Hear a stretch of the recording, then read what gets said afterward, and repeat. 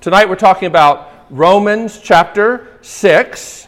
You remember last week I mentioned the very end of chapter 5 leads Paul to this objection that he anticipates, which is, what shall we say then? Shall we just go on sinning so that there'd be more and more grace, or that grace would abound?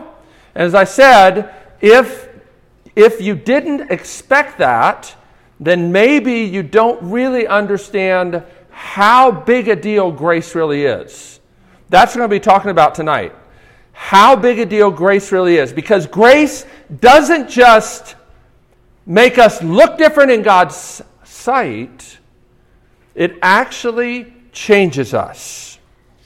Now, I remember when I was your age, this was one of the things that really was difficult for me. It was one of the things that really made me struggle and wrestle with being a Christian. I'd gotten converted maybe around 9th grade, and I basically had been taught, well, you need to read your Bible, you need to pray, you need to do all these things, and if you just do them, then things will get better, and you'll change gradually, bit by bit. And then I got to college, and I got around some Christians who were like, no. You shouldn't have to really try and work hard to do all those things. No, you just need to let go and let God. Just lean into what He's done for you, and don't worry about it. Don't think about it. Don't fight. Just let go and let God kind of flow through you. And you know what I found? Like, trying to get out of the way is actually more work than trying to read your Bible. And especially if you're at all morbidly introspective, you might ask the question, have I really gotten out of the way enough for God to really work in my life? And it was really around my senior year when I began to decide I needed to dig into some theology that I began to realize that what the Bible says about how you grow in Christ is not either one of those. It's not just about working your butt off through your own effort, but it's also not just letting go and letting God flow through you. Romans chapter 6 is actually one of the most important chapters in the whole Bible on what does it mean, what is our role, how are we actually to pursue sanctification. That's a big word, sanctification.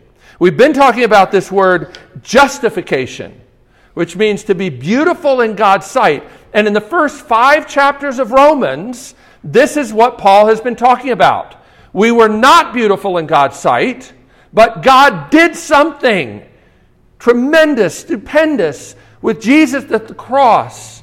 He took the punishment we deserved. He gave us the beauty of His righteousness. And now we are beautiful in God's sight, and that has been secured by the work of Christ.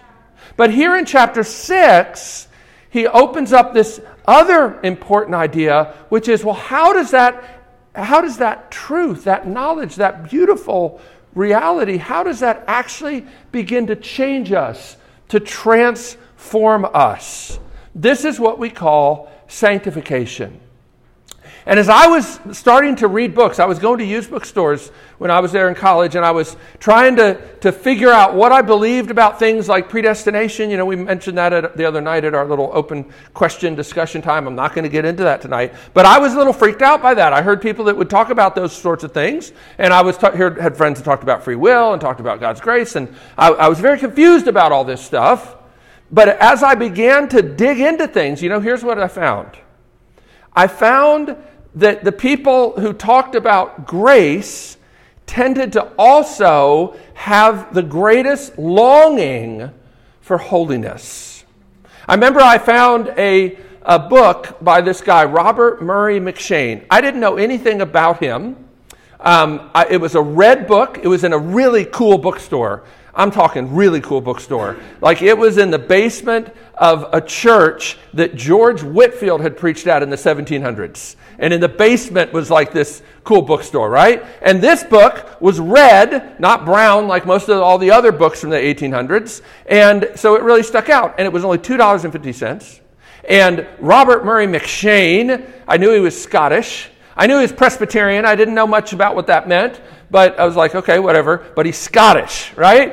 And as I looked at the book a little bit, Like, why did they write a book about this guy? Why did somebody preserve his memoir? Because after all, I realized looking at the book, he had died before he reached the age of 30. And I thought, well, that's enough for $2.50. I'm going to buy this book and read it. And guys, all I can tell you is the longing for holiness that comes through his journals, because what this book was basically his prayer journal that a friend edited and published after McCheyne had passed away. I was like, okay, I know he's Presbyterian. I know Presbyterians believe some things that I don't really know if I agree with, but if it creates this longing for holiness, then I'm going to give those Presbyterians the benefit of the doubt while I'm trying to figure this stuff out. Because there's something that rings true to me about holiness that he longs for from the heart. It's not just superficial, and it's not just him like trying to pick himself up by his own bootstraps. It has everything to do with seeing Jesus as more beautiful and believable, and wanting more and more and more of that. Now, we sang this hymn, "The sands of time are sinking." It's really beautiful words, but you know what's really fascinating about this hymn? It actually has some 23 or 24 verses. And actually, all of the verses are from the letters of a man named Samuel Rutherford. Samuel Rutherford lived back in the 1600s. He actually took part in writing this thing that we call the Westminster Confession of Faith, Westminster Shorter Catechism. Some of you may have heard of that. The others haven't. Don't worry about it. But he took part in that. But then he got imprisoned. He got imprisoned by the English government because he didn't believe that the king was divinely appointed by God. As a matter of fact, he wrote a book about that. And so he got imprisoned in a place called Black Rock.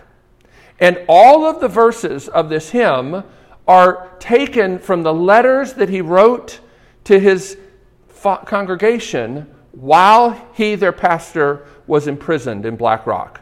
I highly commend it to you, the letters of Samuel Rutherford. And when you read it, it's amazing. Here, his longing for heaven, his longing to taste the beauty. I love this one. Oh Christ. Now imagine writing this while you're in prison. Oh Christ, he is the fountain, the deep, sweet well of love. The streams on earth I've tasted, more deep I'll drink above. There to an ocean fullness his mercy doth expand, and glory, glory dwelleth in Emmanuel's land. That little line, glory, glory dwelleth in Emmanuel's land, that was the last words that he said as he was dying. He was asked, how is it with your soul? Basically, what do you see? Because as he was passing from this life to the next, this look came over his face, and the people standing around said, what do you see? And he says, I see glory, glory dwelleth in Emmanuel's land. Now, I don't know, but there's something about this longing for heaven that's deeper than his longing to be set free from prison that really struck me. And I wanted to know more about what was all that about. Where was that coming from? What does it mean that Christians are not just seen differently by God because of the gospel, but actually become different because of the gospel? That's what we're looking at tonight. And we're going to start reading there, Romans chapter 6. I'm going to pick up at verse 1. Remember, this is Paul's response to what he was just talking about, and I'll explain this.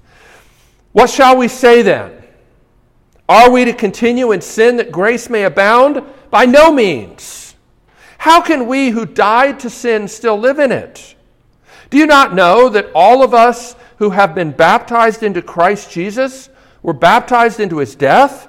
We were buried, therefore, with him by baptism into death, in order that just as Christ was raised from the dead by the glory of the Father, we too might walk in newness of life. For if we have been united with him in a death like his, we shall certainly be united with him in a resurrection like his.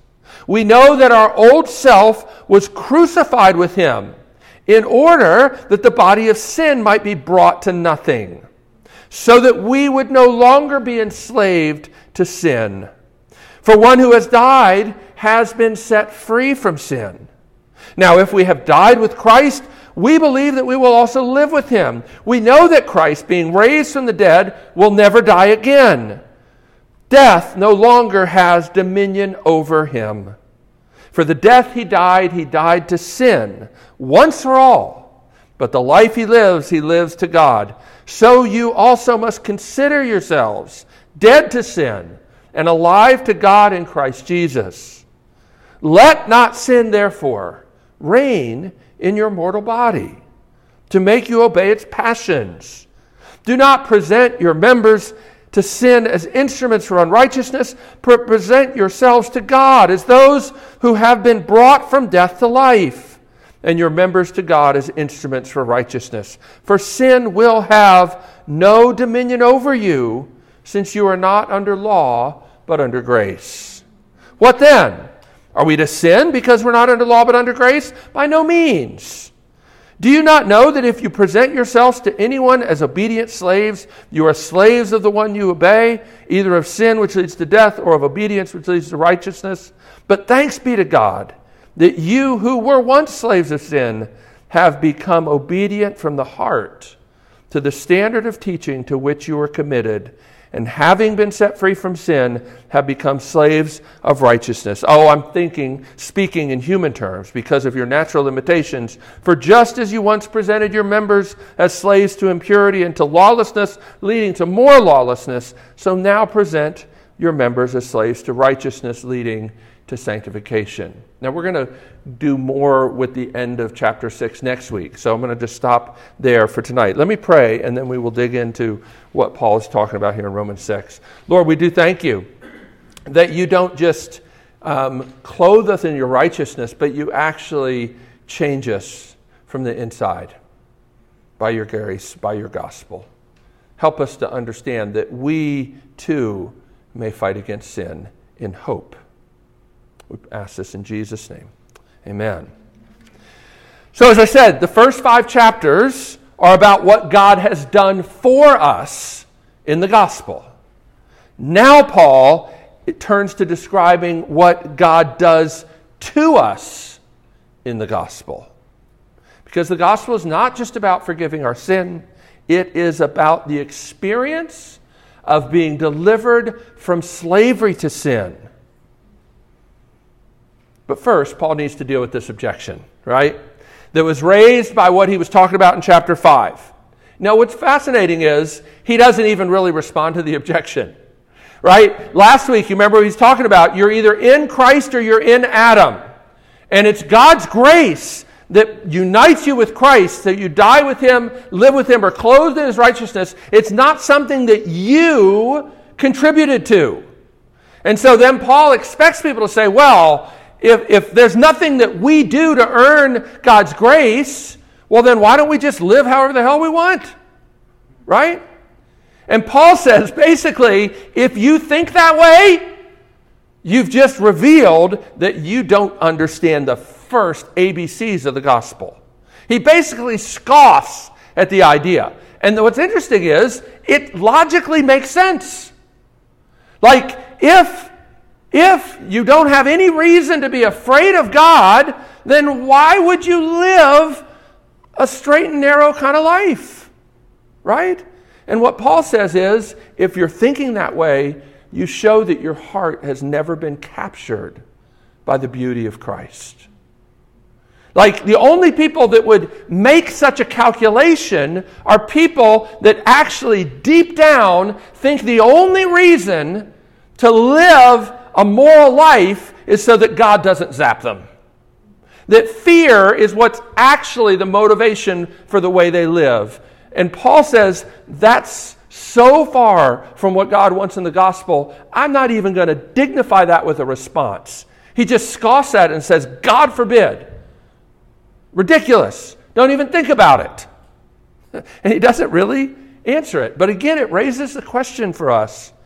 Is your understanding of the good news, because that's literally what the word gospel means, is your understanding of the good news good enough? See, we should always check our understanding of the freeness of God's grace by whether or not it has the potential to raise this objection that Paul expects the true good news to raise. It's quite simple, really. If your understanding of God's grace does not threaten to completely remove fear as a motivation for the way you live, then you don't really get free grace. That's a strong thing. I don't want you to just walk out and be like, well, Kevin said it, cool. No, I want you to wrestle with that. Do you believe that that's what Scripture here is teaching? Because I would contend that's what it's saying. That if your understanding of free grace doesn't threaten to remove fear as a motivation for how you live, then do you really understand how good the good news is? Right? But can we actually change? That's the heart of Romans 6. Can we actually change and grow to be more like Christ in how we love God and others? And Paul says, absolutely. Why? Because we have died to sin and have been raised to new life in Christ. Now, before we dig into what that means and why that connects the dots that way, you need to understand this. From Adam, this is back chapter 5, because Adam sinned, remember Paul said, all sinned. From Adam, though, also comes death. So what you need to understand is that mankind inherited from Adam guilt and pollution or brokenness. We're guilty in God's sight because the one who represented us sinned, and we are seen as having sinned in him. And if you don't like that, remember, you can't get rid of the idea of having a representative without getting rid of the idea that Christ is your representative. Okay?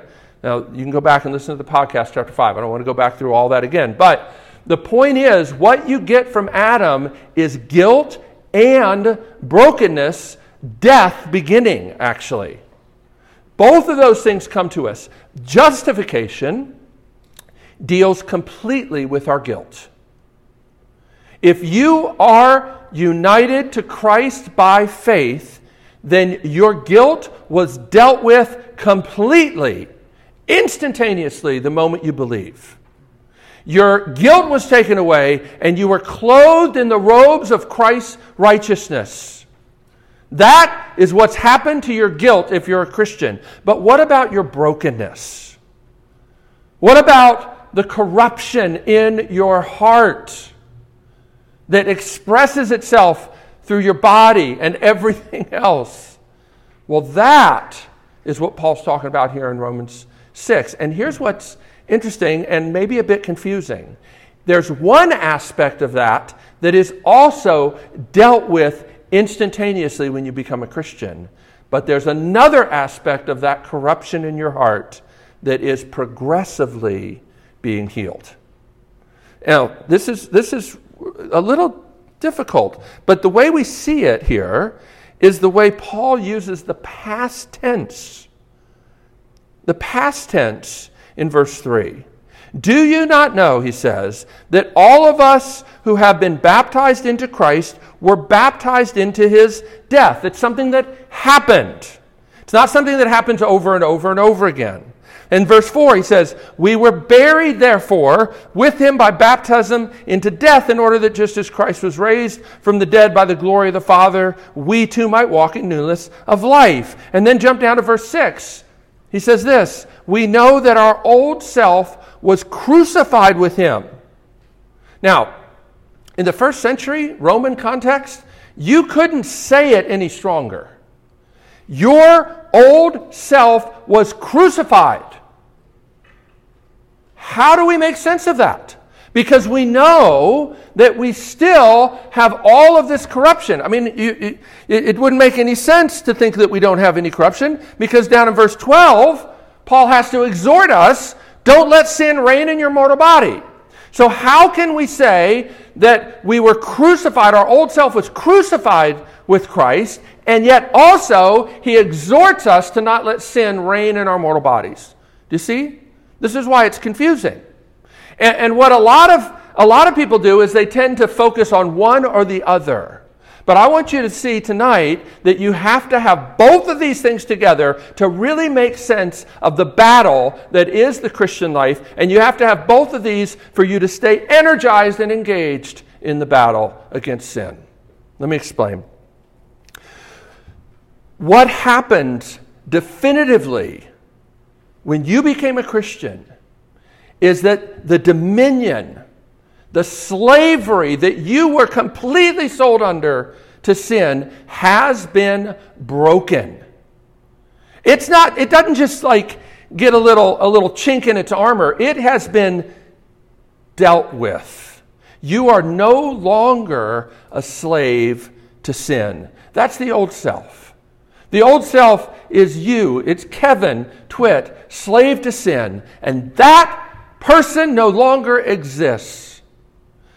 Yet, the presence of sin is still very powerfully at work. And it needs to be fought against, right? What does it mean when Paul says we've died to sin? He's talking about something definitively that happened. And what's interesting is we tend to think about growing in Christ as just like putting one foot in front of the other, kind of drudgery, right?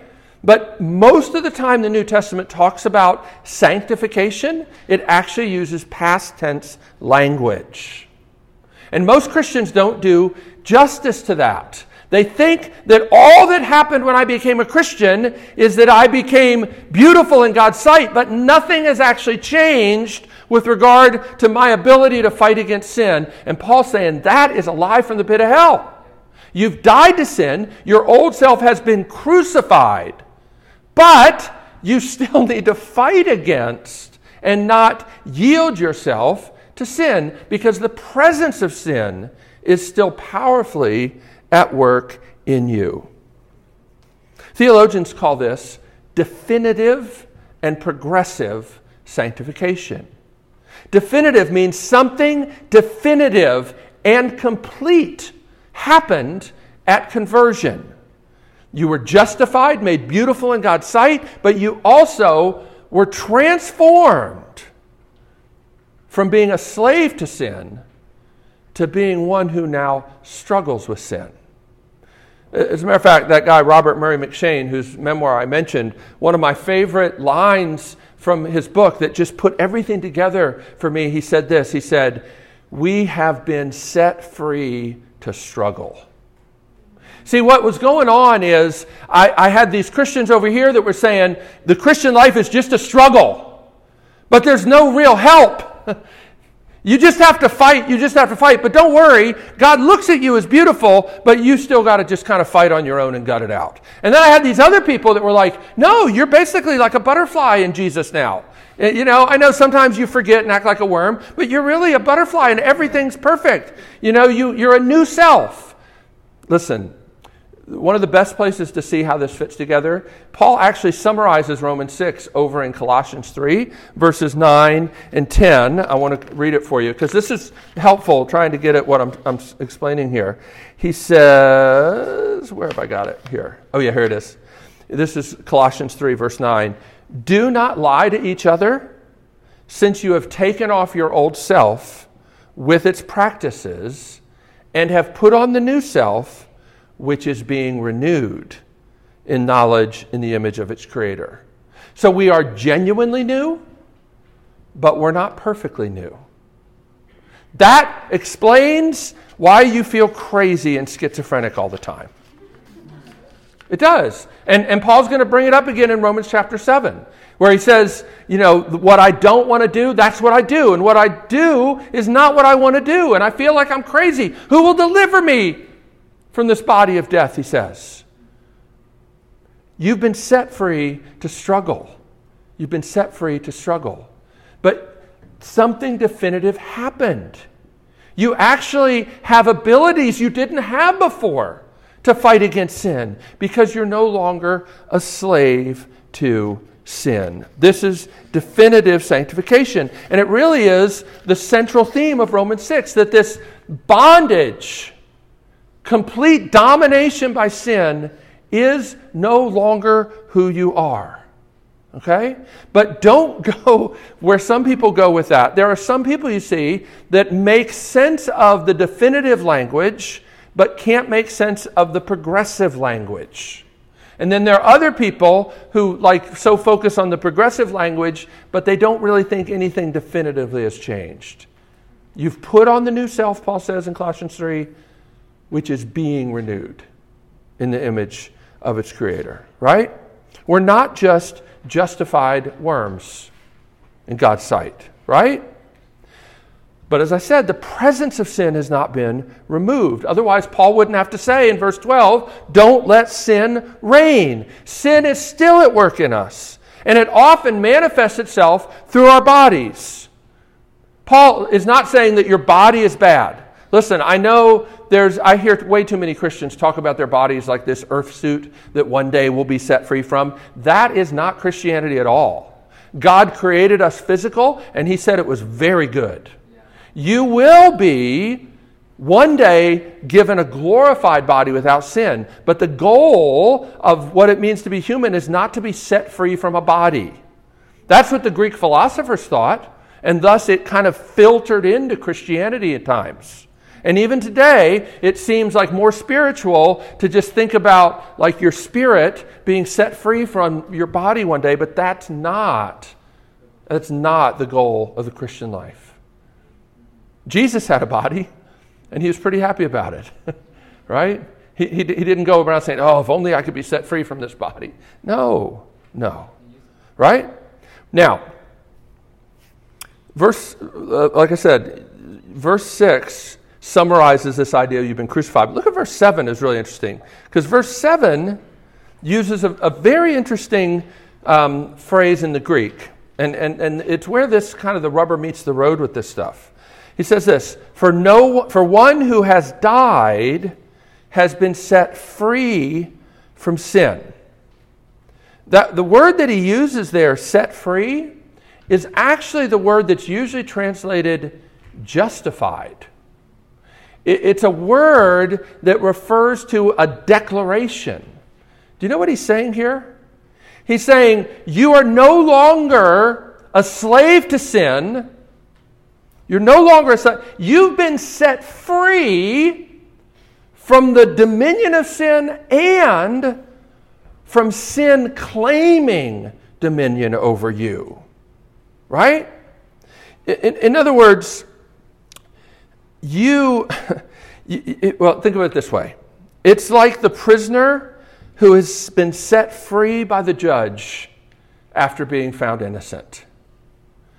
I declare you not guilty, and you're now free to go. Right? What this means is sin can no longer dictate to you how you are to live. And we've got to learn to be able to start talking back to it. I think I like to call this like gospel arguing. You've got to learn how to take truth and use it to argue against the lies that Satan and your own heart would love to throw in your face. That's why we sang that hymn, approach my soul to mercy. You need to be able to learn to say, I may my fierce accuser face, whether it's Satan or my own heart, and tell him, Jesus has died. I'm no longer a slave to sin, therefore sin can't dictate how I'm supposed to live. Right? What does it mean to believe this? What does it mean to live this? And here's what Paul says. He says, consider yourself dead to sin. Verse 11. See that? What does that mean? That means you actually have to believe by faith what Paul says here about the dominion of sin being broken, because it doesn't feel like it. And this is one of those places where you run up against, like, who are you going to believe? What you feel or what God says? Because what you feel is, I have no power. I'm a miserable piece of crap, and I'm going to do the same things I've done over and over and over again, and why should I even bother trying? And God says, reckon yourself, consider yourself dead to sin, because you are, in fact, no longer a slave to sin. Oh, yes, we know that you're going to screw up, but you're not a slave to sin. You're not. Reckon yourself dead to sin. Trust His promises. Trust that the Spirit is at work in you to help you fight against sin. Even fighting against sin, even when you lose, is evidence that something has changed about you. And let it encourage you in the battle. But we didn't just die with Christ, Paul says here. He says we also live with Him in His resurrection, right? I love verse 9. Look at verse 9. We know that Christ, being raised from the dead, will never die again. Death no longer has dominion over Him. For the death He died to sin once for all, but the life He lives to God. So you must also consider yourselves dead to sin and alive to God in Christ Jesus. You actually have to believe something about yourself that you don't feel. Does that seem crazy? It's actually what being a Christian feels like you're crazy half the time. Because you're believing what God says about you, not what you feel about yourself. Sometimes we just don't understand the power the Spirit has for us. And sometimes we don't really even ask for it or trust Him that He will give it to us when we need it. I think so often we live in this really kind of dejected state because we've failed so many times. But what Paul is saying is, you've been set free. Sin no longer gets to dictate to you. Don't sit in that anymore, right? Count yourself dead to sin. What does that mean practically? Well, it means this: prepare for a real fight. A real fight. We are to think of ourselves as dead to sin, even though we don't feel like it. We're to believe that we have strength to obey, even when we don't see it before the test comes. As I said, Christians are known as much by their warfare as they are by their peace. We have been set free to struggle. And it really means that what you believe really matters. When he says, consider yourself dead to sin, right? Martin Lloyd-Jones, a great Welsh preacher and physician, said this: you can still be a slave experientially, even when you are no longer a slave legally. And maybe some of you have read some of those just heartbreaking testimonies of, after the Civil War, former slaves, that just, even though they were free, they still trembled when their former master approached. That's what it feels like to be a Christian. And what God is saying is, you don't have to tremble. Like, sin no longer gets to tell you how to live. You are free legally. Believe it. Trust in it. And know that even when you do tremble, even when you do fall back into those old ways, you're still beautiful in God's sight. Because what He thinks about you is not based on how well you get this. That's really good to know, isn't it? Right? Right. This is a doctrine that we have to understand, right? Paul wants us to understand it, right? Unless we understand definitive sanctification, that the dominion of sin has been broken, I really don't think we'll have strength for the fight of progressive sanctification. And what's worse, we'll think we're crazy the more intense the fight becomes. But we're not crazy. God is powerfully at work. And the Bible is full of all kinds of promises about how He will complete the good work He began. Don't lose hope. He's already done the difficult thing of breaking the dominion of sin. Surely He will keep His promise to continue to make us more and more like Christ. It's God's work. It's God's work, sanctification, but we're active in it. It's a fascinating verse in Philippians 2 as we bring this to a close. God is at work in us, Paul says. God is at work in us, both to will and to do. Have you ever asked God to work in you, to change you, to transform you from the heart? And it's not just a nebulous thing. I'll just say this one last thing. Look at verse 17. He says, "But thanks be to God that you who were once slaves of sin have become obedient from the heart to the standard of teaching to which you are committed." I remember, years ago, everybody had those WWJD bracelets, what I'm talking about, what would Jesus do? And one level, it's nice to think about what would Jesus do, but you don't have to imagine what Jesus would do. I can tell you definitively, Jesus did what the law said. As a matter of fact, he said, "It's my meat and drink to do the will of my Father." Okay? And that's what Paul's saying here. Sanctification is not nebulous. The thing we need to do is to understand the Word. Understand what are we called to be about. And then cry out to the Spirit to help us be who we're called to be. Right? And then ask one another to pray for each other. It's interesting how often the prayers in the Bible are prayers for this sort of stuff, not prayers about the kinds of things we pray for. I don't mean to shame you and say you can't pray about, whether you can get into this class or that, or whether you can get this internship or what. It's fine. You should pray about all those things. God cares about all those things, okay? But the focus of prayers in the Bible is that we would know, like Paul says to Ephesians, how long and wide and deep is the love of God in Christ, and that we would have power to grasp it, because that's what begins to transform us. We're going to talk some more about the end of chapter 6 and this fascinating illustration that Paul gives in chapter 7 about being married and how that relates to all of this stuff next week. But let me pray for us, and then we're going to have the band up here again to do one more song, all right?